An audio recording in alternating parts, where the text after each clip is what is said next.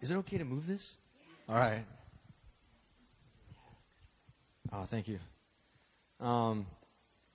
Just want to say, man, it's just such a blessing to like be with you guys and to just stand here with you. And a lot of you guys might not know who I am, but I've been coming to this church for a little while. And Pastor Benjamin and Sonny asked me to share today, and I'm sharing out of obedience.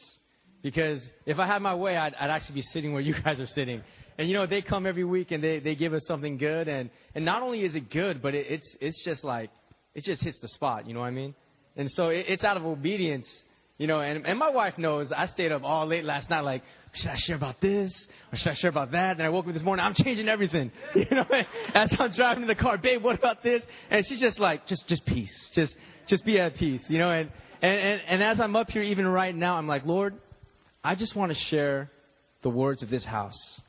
And so let's just pray. Father, I just want to come and I want to share the words that my father would share right now. That my spiritual mother, that the words that they would share, that they would speak to the house right now. Because there's a specific word that we need for right now. God, that's the word I want to share. As a son of this house, I just want to speak the same voice. I want to hear the same voice that they hear and speak the same voice that they speak. So, Father, we just come right now with open hearts, Lord, wanting to hear from you in expectation. And in Jesus' name we pray. Amen. You know, as we were worshiping, man, so usually I just come for one service, you know, this one. But since I got to speak, I had to come at 2, so I had to come at 9. And let me tell you, the 9 o'clock is bumping. If you guys have never been to the 9 o'clock, it's a special kind of person that wakes up extra early on Sunday morning to get here to worship the Lord. But let me tell you, when you come here at 11 o'clock, there's already an energy in this room. I don't know if you guys felt like you walk in and there's already like a buzz. There's already like the spirit. That's because the people were here at 9 o'clock worshiping and praising God. And so, I mean, it's almost, I almost feel bad to them, but I already know I'm going to preach a lot better now than I did at 9 o'clock. And I think it was okay at 9, but I'm just, after worshiping and being in the presence for 2 hours or 3 hours, it's just at another level. And as we were worshiping, I really felt God just speaking one thing. And it was like, tell my people that I've seen their faithfulness and to continue in their faithfulness. And so even as Pastor Sonny, you were sharing a word on that, I turned to my wife. I said, yes, I'm hearing the voice that she's hearing. I got so excited. And I felt the Lord saying, be faithful. That He sees your faithfulness, but not to get discouraged. He sees your faithfulness, but to continue and remain being faithful. You know, there's something called excellence that I've really been hearing a lot about as I've been coming to this house, like excellence. Now, I don't know if you guys could tell, but I'm Asian American, you know, and so I know some people confuse me, you know. Actually, when I was a kid, like 7 or 6 years old, I was in first or second grade, and this kid comes up to me. He's like, "Are you Chinese?" It's like, "No." He's like, "Are you Japanese?" "No." And he thinks, and he's like, "Are you Mexican?" You know, I was like, yeah, because, you know, back then they didn't know about us Koreans, you know, but you know, I'm Korean. I'm Korean American. And there's this, all right, you and me. And there's this show on TV that I don't watch too often, but I happen to catch a little bit of it. It's a show called Glee. And in this show, it was an episode with the character the dancer guy. He's Asian American. I have no idea what kind of Asian he is, but he's Asian American. And he gets an A-. And the people go, "Oh, you got an Asian F." You know, an A- is an Asian F. I didn't know that. But I do know, growing up, on my report card day, it was like a day where, oh man, I dreaded that day. You know, back in the day when I went to elementary and we had it printed out on computer, it was done in such a way where I could take my pencil and I was good. I could change like a C- to a B+. Like I just had the skills. But I remember one day I came with a B+ and I showed my dad. And my dad looked at the B+. And he went, you know, if you try just a little bit harder, you can get a better grade. And so I tried a little bit harder. I said, "Dad, I got an A-." He said, if you just try a little bit harder, you can get an A. You know, so I never did bring that A. But the point is this. I remember when he would tell me that, I would feel like, but what if this B+ was the best that I can do? And I remember feeling like, I'm not good enough. I can't earn it because I'm not good enough. And here's the thing. When we talk about excellence, there's this thing that mimics as excellence. There's this thing that parades and masquerades as a spirit of excellence, but it's the complete opposite. It's called perfectionism. See, perfectionism will keep you from excellence. Because this is what perfectionism says. Perfectionism says this: don't you dare make a mistake. So if you're in school, take that easy class for an elective where you know you're going to get the A. Don't take that class that you actually are interested in that might challenge you, but you might get a B. No, take that easy class where you know you could sleep through it and get an A. See, perfectionism will stop you from a spirit of excellence. See, but perfectionism says this: you will only be accepted based on how you perform. See, perfectionism says you are only accepted by how you perform. But excellence says this: there's no performance. You are loved as you are. See, when you're in an intimate relationship, you are primed to excel. Yeah. See, when you're in a relationship, see, I just recently got married. Thank you. No one cares about marriage anymore, right? Like, oh, everyone, you got married, I got married, right? No, but it's only been 5 weeks. Come on, I just got married. Thank you. And it's still good. It's still going good. And let me tell you, in marriage, don't read into that, okay? Don't read into that. But in only 5 weeks of marriage, we become so comfortable around each other. You know, and it's just, there's no performance. There were so many things before we got married where I was like, oh, this and this. But as we've been married, there's been such intimacy, such openness, such freedom. It's like, but here's the thing. In intimacy, I'm free, I'm comfortable to be who I am, but I'm inspired to be the best of who I am. See, that's real intimacy. If you're just comfortable to be who you are and you don't shower anymore and you're just walking around, see, that's not true intimacy. That's not true intimacy. True intimacy is this. True intimacy is when you're comfortable to be who you are, but you're inspired to be the best of who you are. See, true intimacy inspires excellence. You can't help but excel. And I realize there are stages to development towards excellence. And the first stage is what they call an unconscious incompetent. It's like how many of you guys have ever seen American Idol? Now, that show, I love watching that show. And you got people there where, man, they were born to sing. They walk up there, they got such swag, like they know they're going to impress everyone and blow everyone. And they grab that mic and they just sing and you're like, wow.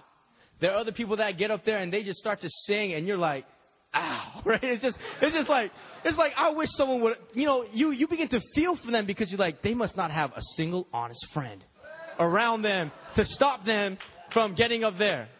But here's the thing. They're done. Like they sound like a cat is being strangled. And after they're done, they're smiling. And you're like, don't you know? Did you hear what I heard? And when they get the feedback, Simon says, that was horrible. They're like, what? Are you kidding? Wait, let me sing another one. And it's like, wait, let me.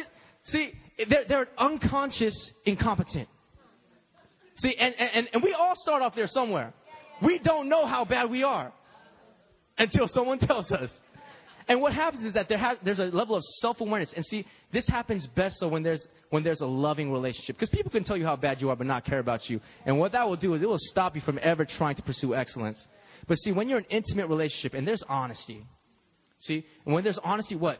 A level of self-awareness begins to develop. And you start to move towards the next stage. And you're no longer an unconscious incompetent. Guess what you are now? Now you're a conscious incompetent. Right? You're still incompetent. You're still bad.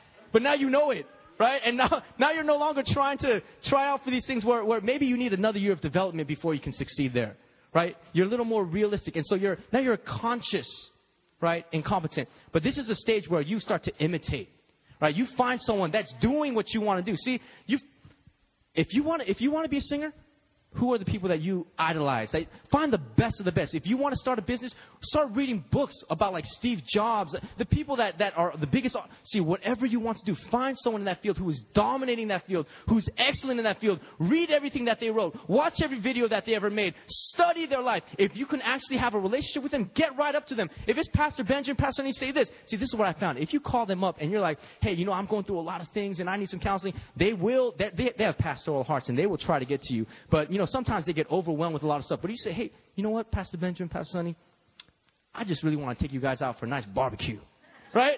and you present it like that, guess what? They're going to hang out with you a lot sooner. That's what I found. Right? You move to the top of the queue. You just get bumped up. And so surround yourself. See, these people who are excellent, they ain't got time to waste. Show them that you mean business. Find creative ways to get right up to them. And not every person that you want to imitate will you be able to actually have a conversation with. But there's so much information and resources out there for you to study the lives of people. But you imitate. I remember back in the days, I actually used to help lead praise. Believe it or not. And so what I did was there was this guy. He was the man. Actually, his name was Matt Redman. Yeah, his name was Matt Redman. And he wrote this song called Heart of Worship. And maybe some of you guys know it, and he's from England, and I don't know why, but those people, they always sound really smart when they speak, right? And they also sound a lot funnier when they speak too. And you say the same thing in American English, and it just doesn't sound the same. But so I remember I was there, like even at a conference when he was speaking, and I remember I signed up for the session he was going to be leading. I remember sitting there, and then this short guy gets up on stage, starts moving some stuff around. I was like, man, I wish this guy would hurry up and finish moving the stuff so Matt Redman could come out. And then he grabbed the mic and started speaking. It was Matt Redman. And he's like this tall. I had no idea. And he's sharing and he's speaking, and I'm so moved and I'm so stirred. This guy became my hero. And that song, Heart of Worship, even the story, how it came about, where their church began to explode through music. And then one day the pastor just went up and he just sat the band down and said, you know what? All we're doing is making a bunch of noise. And so until we really have some worship, we're not going to even sing anymore. In fact, I'm not going to even preach a sermon. We're just going to meet. Everyone come here at 10 o'clock. And you bring some praise.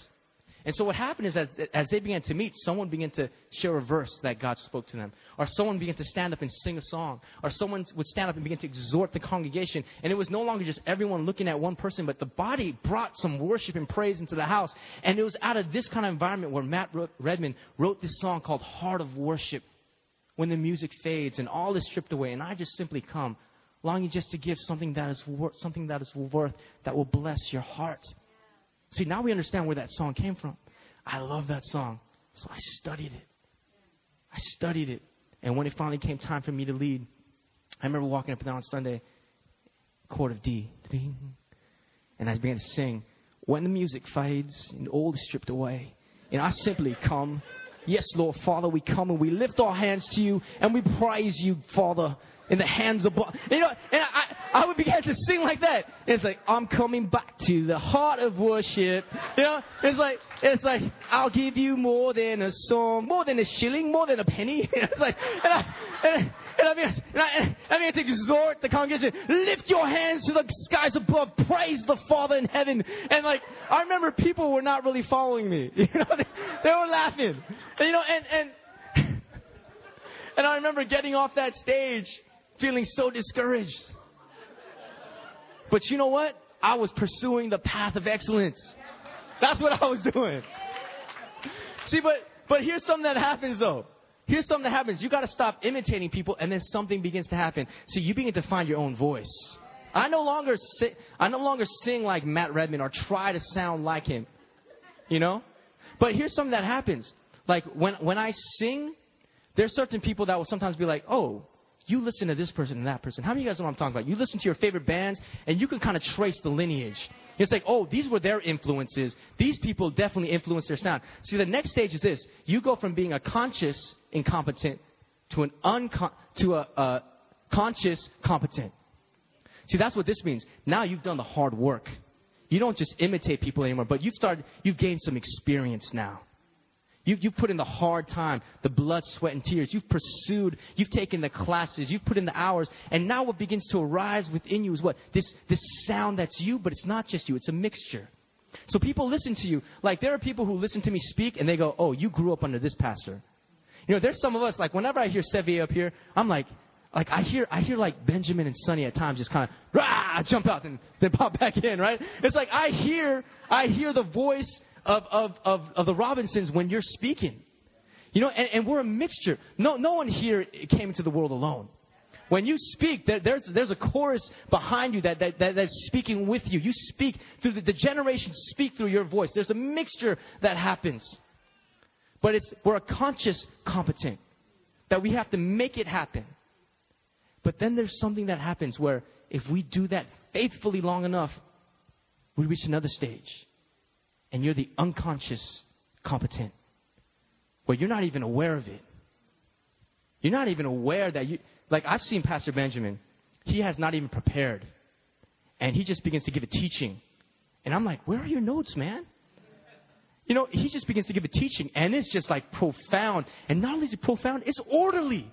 It's like, it's almost as if someone wrote out his notes and he's just going off the top of his... You're just like unconscious. You're just... And it's what people in sports, they say, you're in the zone. You're not even conscious anymore. You're not thinking, keep the elbows straight, bend your knees, flick the wrist. It's just all audit. You're just flowing. How many of you guys have ever been in that place where, like, whether it's in your school or your work or your sports or whatever it is, and you're just like, you're in the zone. You're just in the flow. Like, nothing can stop you, and you're not even trying to do it. You're not thinking too much. You're just doing it. That's the unconscious competent, and that's the level of excellence. And that's when we begin to create. That's when we start to become the sound where it influences the sound of others. And I think that's where God wants to take us. See, not just to the place where we're copying the sound. Oh, you made a movie? Now we're going to take everything that you did, and we're going to make a Christian movie. And we're going to call it Fireproof, right? You know, nothing against Fireproof. I've never seen it. It's good. Okay, Pastor Sonny says it's good, so we all got to go watch it now. Okay? It's not like, oh, you guys have this kind of music? Well, guess what? We're going to take that kind of sound, and now we're going to put it up on the stage, and we're going to change the lyrics to praise God. No, see, God wants to take us to a level where we just don't imitate, but we start to create. Where we start to release a new sound, and we become the sound that influences the future sounds to come. That we are the voice that speaks, and then every other voice that follows, now they hear the echoes of us speaking through those generations. God wants to take us to the place of excellence, but it starts with faithfulness. It starts with faithfulness. You know, when I look throughout the Bible, I always see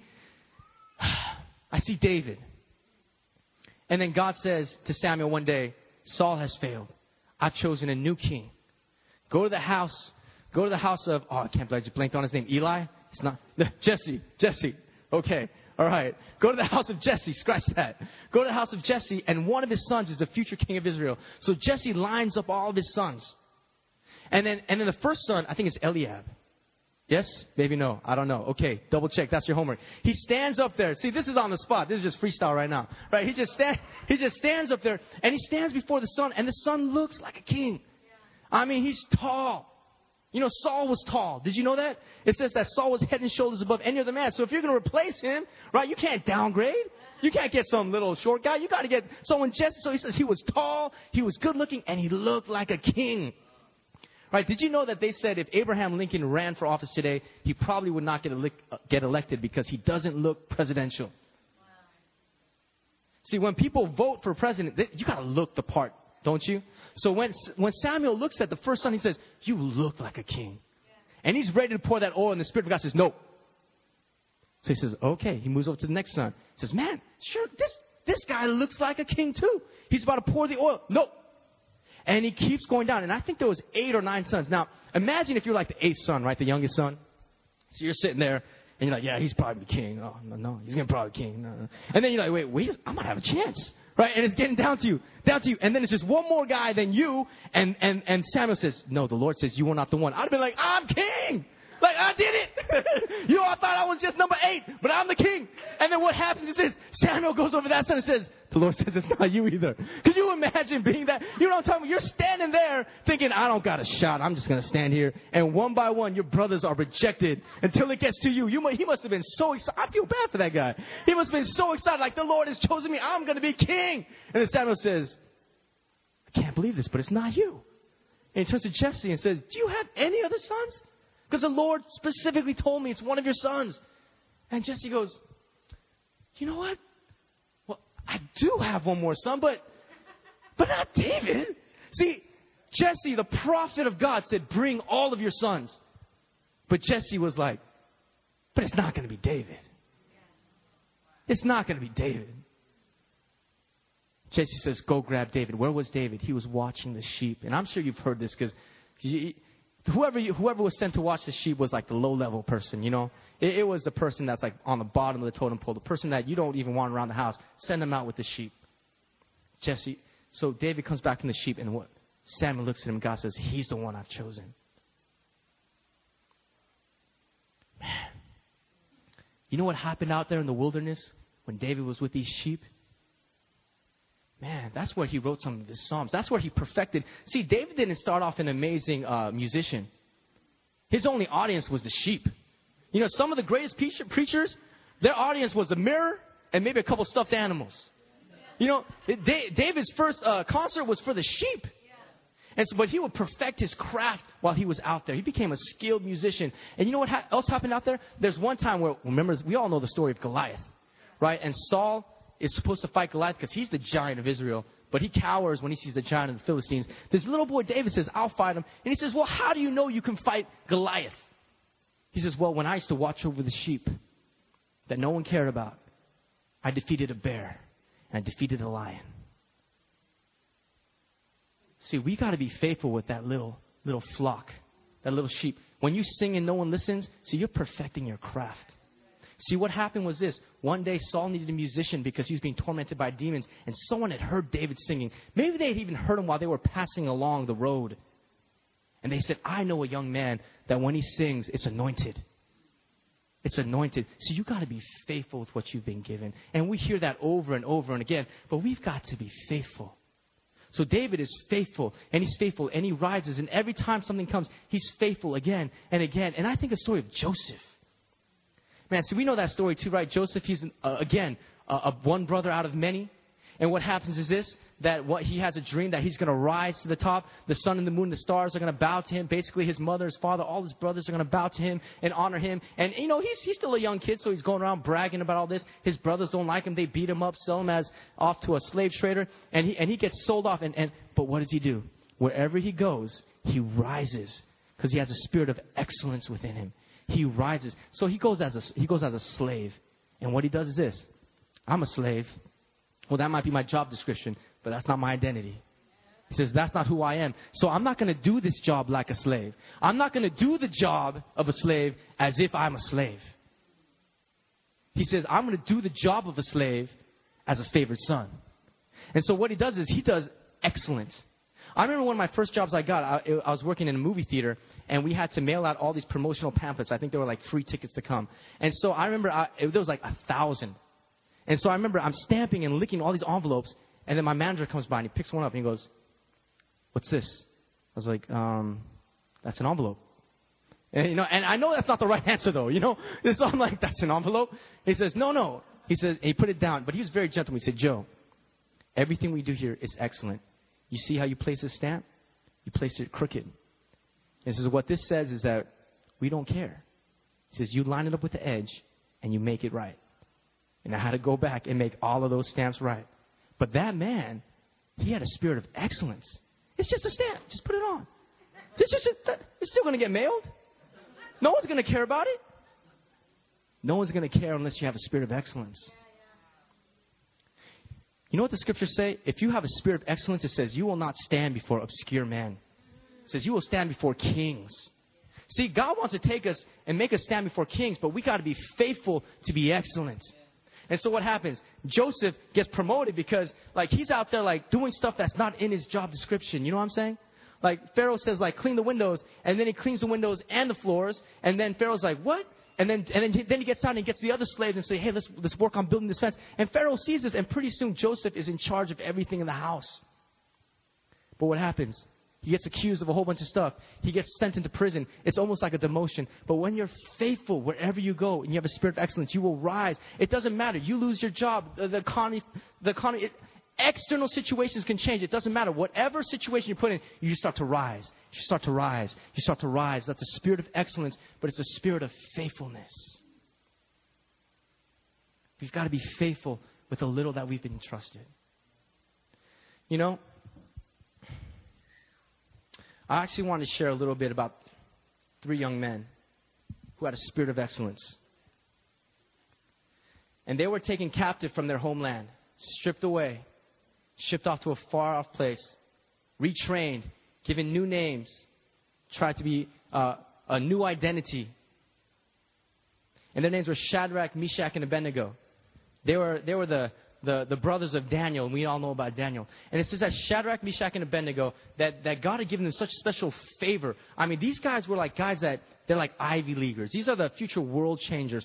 There's like another level that these guys are on. And what happens is this, that they begin to rise and rise and rise because they have a spirit of excellence. But one day, Nebuchadnezzar comes and he builds this gold statue and he declares a law that everyone needs to bow down and worship this gold statue. And so he says, when the harps play, when the tambourines play, when the music's play, everyone will bow down and worship the statue that's made in the image of myself. But there are people there that are jealous of Shadrach, Meshach, and Abednego. And they know that these men are men of honor who love the Lord and will not bow their knee. And I want to share with you. It's in Daniel chapter 3. It says this. Daniel chapter 3 verse 8. It says, at this time some astrologers came forward and denounced the Jews. They said to King Nebuchadnezzar, O king, live forever. You have issued a decree, O king, that everyone who hears the sound of the horn, flute, zither, lyre, harp, pipes, and all kinds of music must fall down and worship the image of gold, and that whoever does not fall down and worship will be thrown into the blazing furnace. But there are some Jews whom you have set over the affairs of the province of Babylon, Shadrach, Meshach, and Abednego, who pay no attention to you, O king. They neither serve your gods nor worship the image of gold you have set up. Furious with rage, Nebuchadnezzar summoned Shadrach, Meshach, and Abednego. So these men were brought before the king, and Nebuchadnezzar said to them, is it true, Shadrach, Meshach, and Abednego, that you do not serve my gods or worship the image of gold I have set up? Now when you hear the sound of the horn, flute, zither, lyre, harp, pipes, and all the kinds of music, if you are ready to fall down and worship the image I have made, very good. But if you do not worship it, you will be thrown immediately into a blazing furnace. Then what will God be able to rescue from my hand? Shadrach, Meshach, and Abednego replied to the king, O Nebuchadnezzar, we do not need to defend ourselves before you in this matter. If we are thrown into a blazing furnace, the God we serve is able to save us from it, and he will rescue us from your hand, O king. But even if he does not, we want you to know, O king, that we will not serve your gods or worship the image of gold you have set up. Amen. But even if you do not, O king, we want you to know that we will not worship the image of gold or the idols that you have set up. But even if he does not. See, I believe God wants us to rule.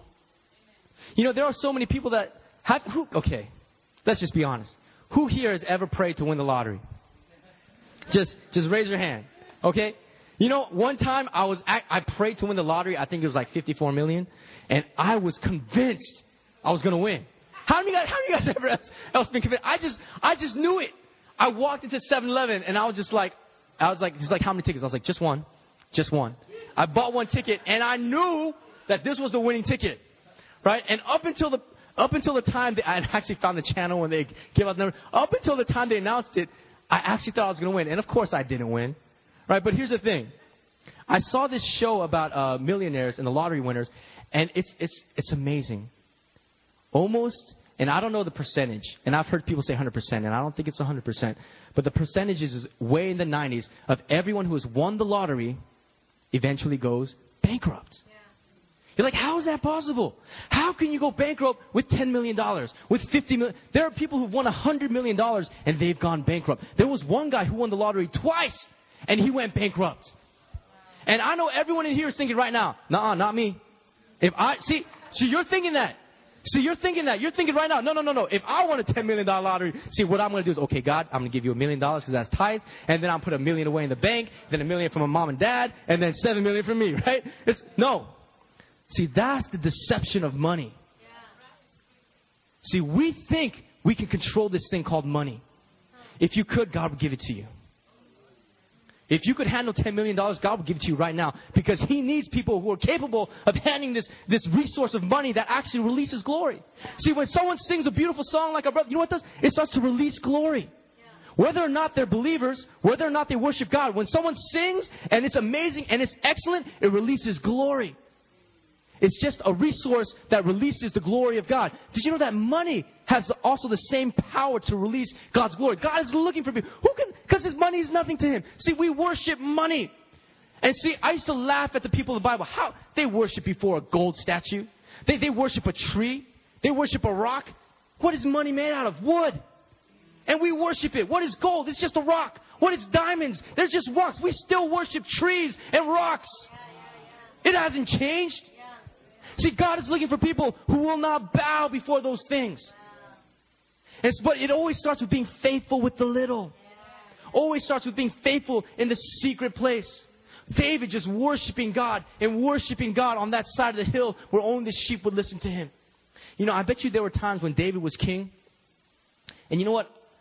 And I think Benjamin shared this recently where he said, if you look at President Obama, he's got gray hairs now. And you look at every president from the day of inauguration until the day they leave office, they have aged like decades. I don't want to be president of the United States.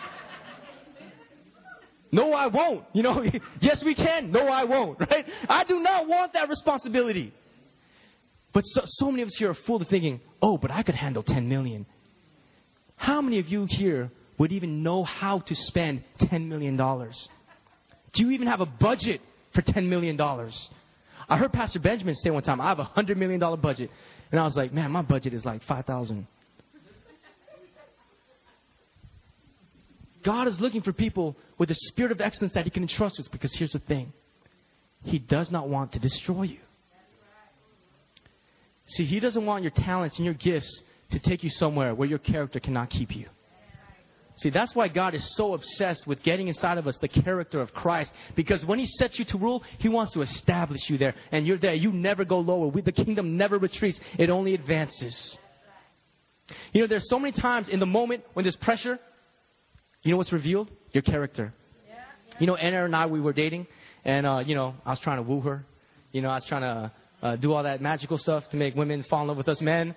And so we're in the early stages. We're trying to get to know each other. We're not even really dating, but it's kind of like that awkward stage where people are like, is there something going on? No. Right? And so she had told me that one of her nicknames as a child was Chispa or Chispa. Oh, I'm sorry. My Espanol is bad. Right? Chispa. And so I remember I went home and we met a couple days later. We're at a restaurant. So I was like, hey, Erin, what does Chispa mean? She's like, oh, you mean you didn't look it up? And now I had. Right? I'd gone home immediately after she told me the first time. I Googled it, and it means spark. But when she asked me, oh, you didn't look it up? You didn't look on the internet? And immediately I said, no, I didn't. Because in that moment, right, the pressure came, and I just responded out of my character, which was, if I feel embarrassed, you know, a lot of people lie because two things. You're either afraid or you're ashamed. You don't just lie because you're this horrible person. You lie because you're either afraid of something, punishment maybe, or you're ashamed. And so in that moment when she said, you didn't look it up? I was ashamed. I was embarrassed. You know, I was embarrassed that, yeah, you know, I don't want to look all creepy, stalkery, right? Yeah, I researched, and I know where you live and went to high school. You know, it's like, so when she said, she's like, you didn't look it up on the internet? I was like, no. And the hilarious part was like, actually, when we went on like our first official date, and I told her, I was like, Erin, you know, this and that, you know, I'm interested in you. I want to take you on a real date, this and that. And after she says, like, you know, I'm interested in you too. And I was like, cool, awesome. I was like, you know what? Before we go any further, I got to make a confession. I've already lied to you. And she's looking at me like, we're not even in a relationship. I was like, I know, but I just need to get this off my chest because I could wait till it's not embarrassing anymore and we could laugh about it. But I want to tell you right now while it pains me. I was like, I lied to you. As soon as you told me Chispa was like your one of your pet names growing up, I went home and I Googled and I know it means spark. And she looked at me like, it was one of those looks where it's like, I don't know if you're stupid or you're sweet. You know, it's like, and so I was like, I'm okay with those two options because then I got a chance, right? And so, but what happened in that moment of pressure? When you look at and we always go with finances because that's the easy one, but when you look at your bank account and suddenly you just have enough to pay the bills, there's that pressure of, we're not paying tithes this month. There's a time I went to Erin and I was like, babe, I had the check for the tithe in my hand actually. And I was like, this is the tithe? And I confessed, I was like, I really don't want to pay it. But I'm letting you know because I know you're going to make us pay it.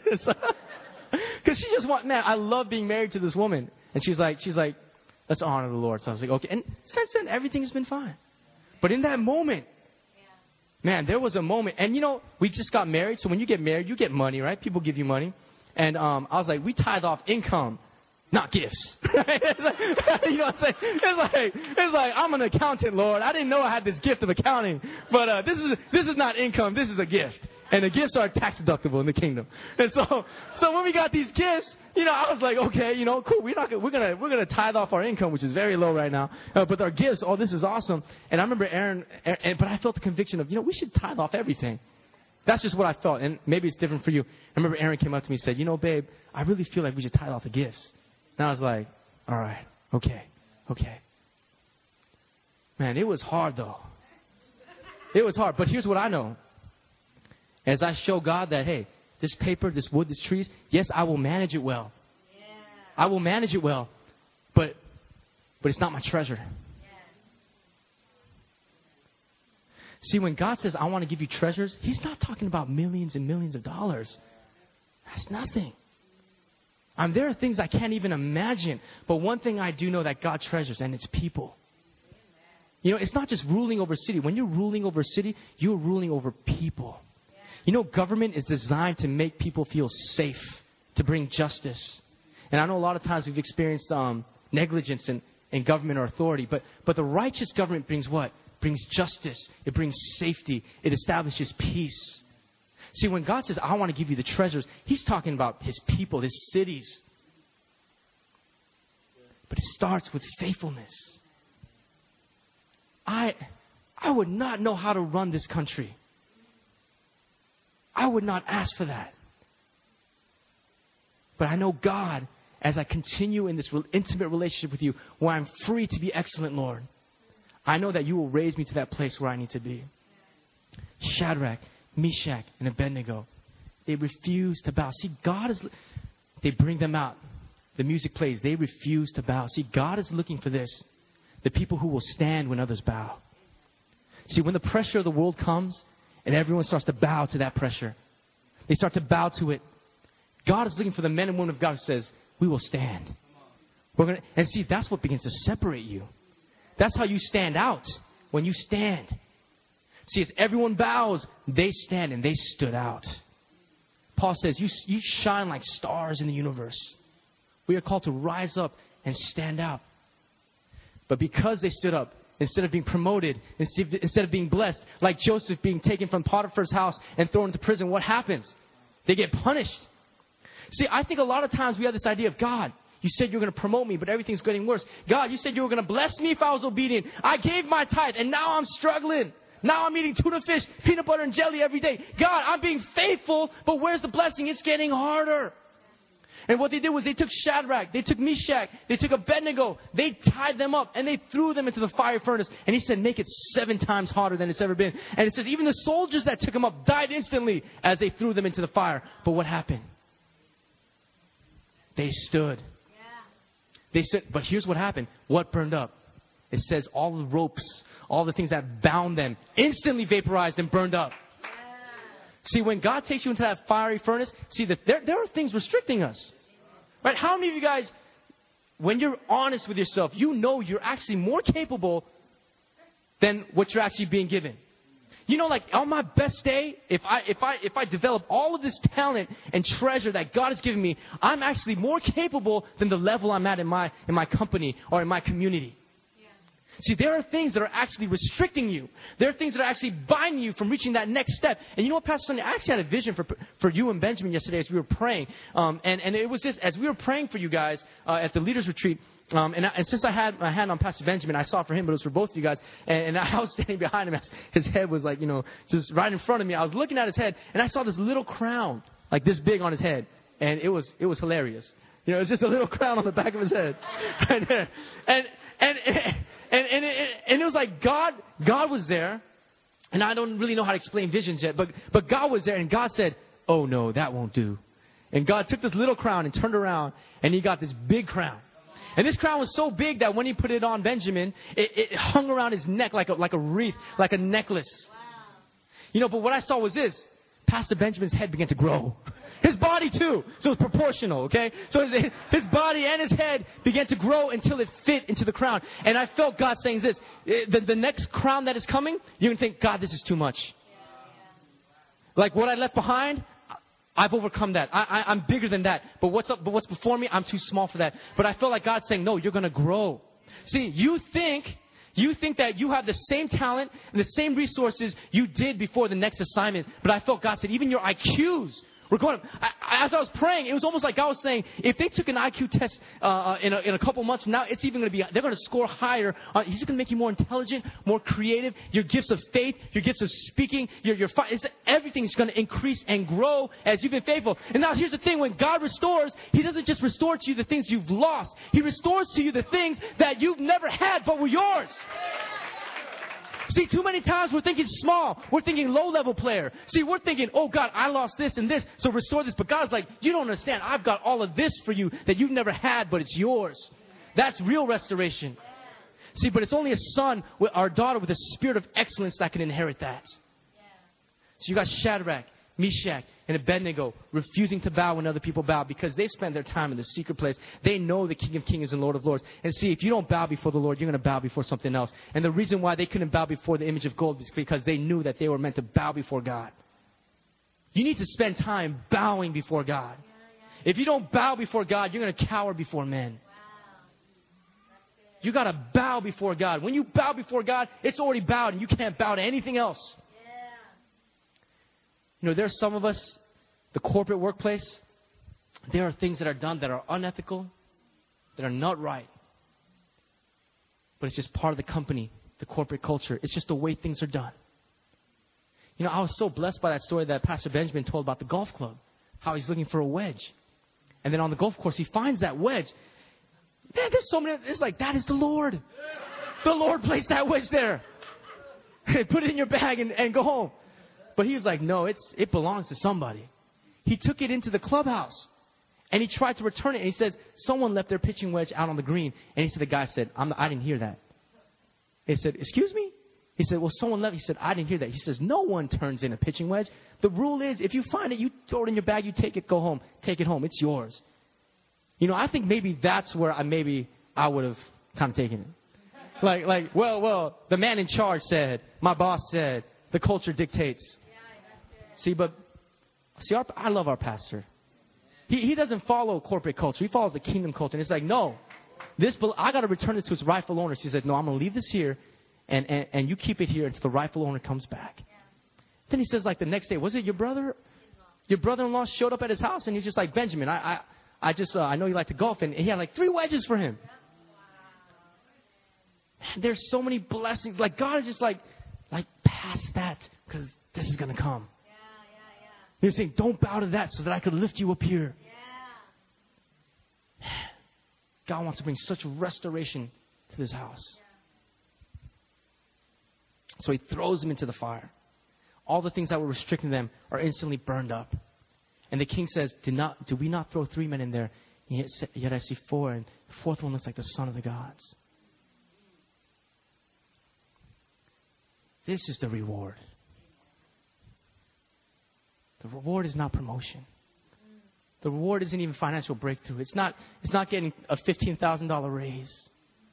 So the reward is this. When you're faithful and that fire comes and you're thrown into that fire, you get to walk with Jesus. You know, there was a story that I always thought was unfair. And I used to always think God was unfair. And actually, He is unfair in some ways. Because none of us should go to heaven, right? And there's a story where it says that a man who owned a field went out into the field and he hired men at the beginning of the day. And then he went out again at midday. And then he went out again, like maybe there's an hour left of working or 2 hours left of working. And he hired some more men. And at the end of the day, each man that had worked, men that had worked all day, half day, and just an hour lined up. And it says that man paid them each the same. And I used to think, that's so unfair. Why am I going to even try? You know, I'm going to get saved right before I die. You know, and I'm going to get the same reward. My house can be the same size as your house. You know, like that's how I used to think. And then one time I heard someone sharing on this. He said, you know what the reward was? The men who started from the beginning of the day got to spend all day with the master in the field doing the work.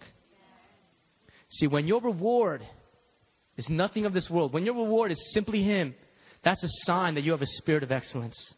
See, and you know where that desire comes from? It comes from being faithful. It comes from being faithful. When you're faithful with the little things, God starts to grow this in desire in you just to be like He's the reward. He's the reward. You know, they did a study on excellence. And they said they found something across all lines of people who were excellent in whatever field. And they called it the 10,000 hour principle. They said that if you had dedicated 10,000 hours of practice to doing something, you'd reach the level of excellence. 10,000 hours. Whether it was golf or music or movies, they studied people who were excellent, who rose to the top.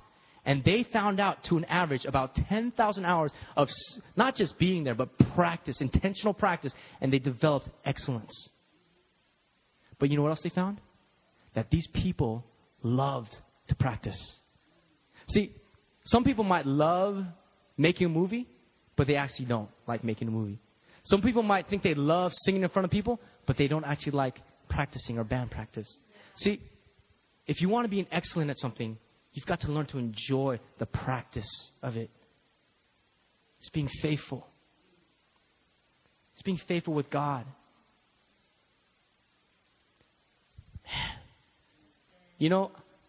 I don't care if it's a long time before I come back here and speak, because as I'm speaking, I'm just like, God, just put me back on that hill with some sheep. I bet you there were times where David, when he was like Obama, or even bigger than Obama, and he's ruling over all. I bet you there were times where David was sitting on the throne, and now he's got all these worries and concerns and people complaining. I bet you there were times where he just snuck out at night, put on some robes, slipped a harp without telling anyone, slipped out to a hillside where he found some sheep, and he just sat there. He said, God, this crown is too heavy. Tonight, you be king, and just let me be your shepherd boy. God, I don't want to be king today. There's all these people. There's so much ministry. There's so much need. God, I'm overwhelmed. God, can you just be king? And I'll just be your shepherd boy, and I'm just going to sing to you, God. It always goes back to that place.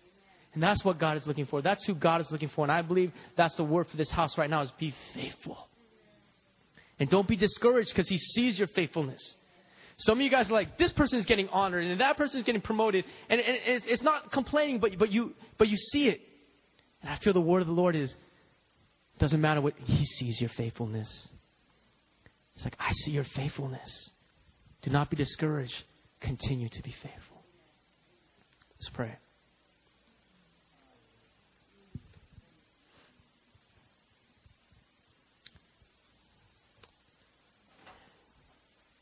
Father,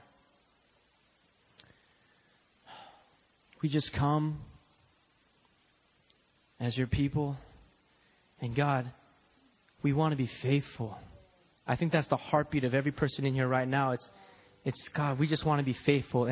And there's no need to even start feeling like, oh, I've been so unfaithful. No. There's no perfectionism. Excellence understands that failure is a necessary step.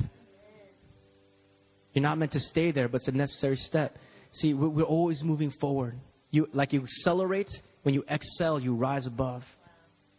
It actually means to jut above, like a mountain peak. So there's some peaks and there's some valleys when you're looking at a mountain range. But overall, we just keep going higher and higher and higher. And God, the heartbeat right now of this house, of your people, is that we want to be faithful as you've been faithful to us. God, help us to see that the real treasure is you. That you're the reward. You're the reward. Our desire for a house, if we really understood it, is to be at home with you. So us running around and trying to buy the right sofa and the right painting and the right carpet and our desire to create this house, God, it's actually because we have this deep hunger in our hearts to be at home with you. God, show us the true nature of our desires.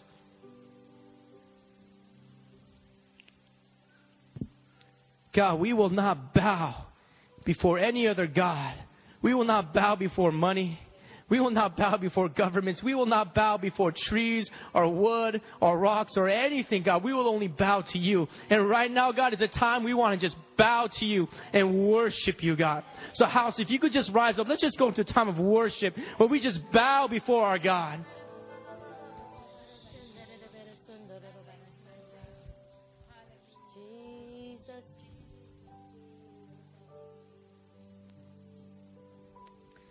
Amen. I want you to lift your hands to God right now.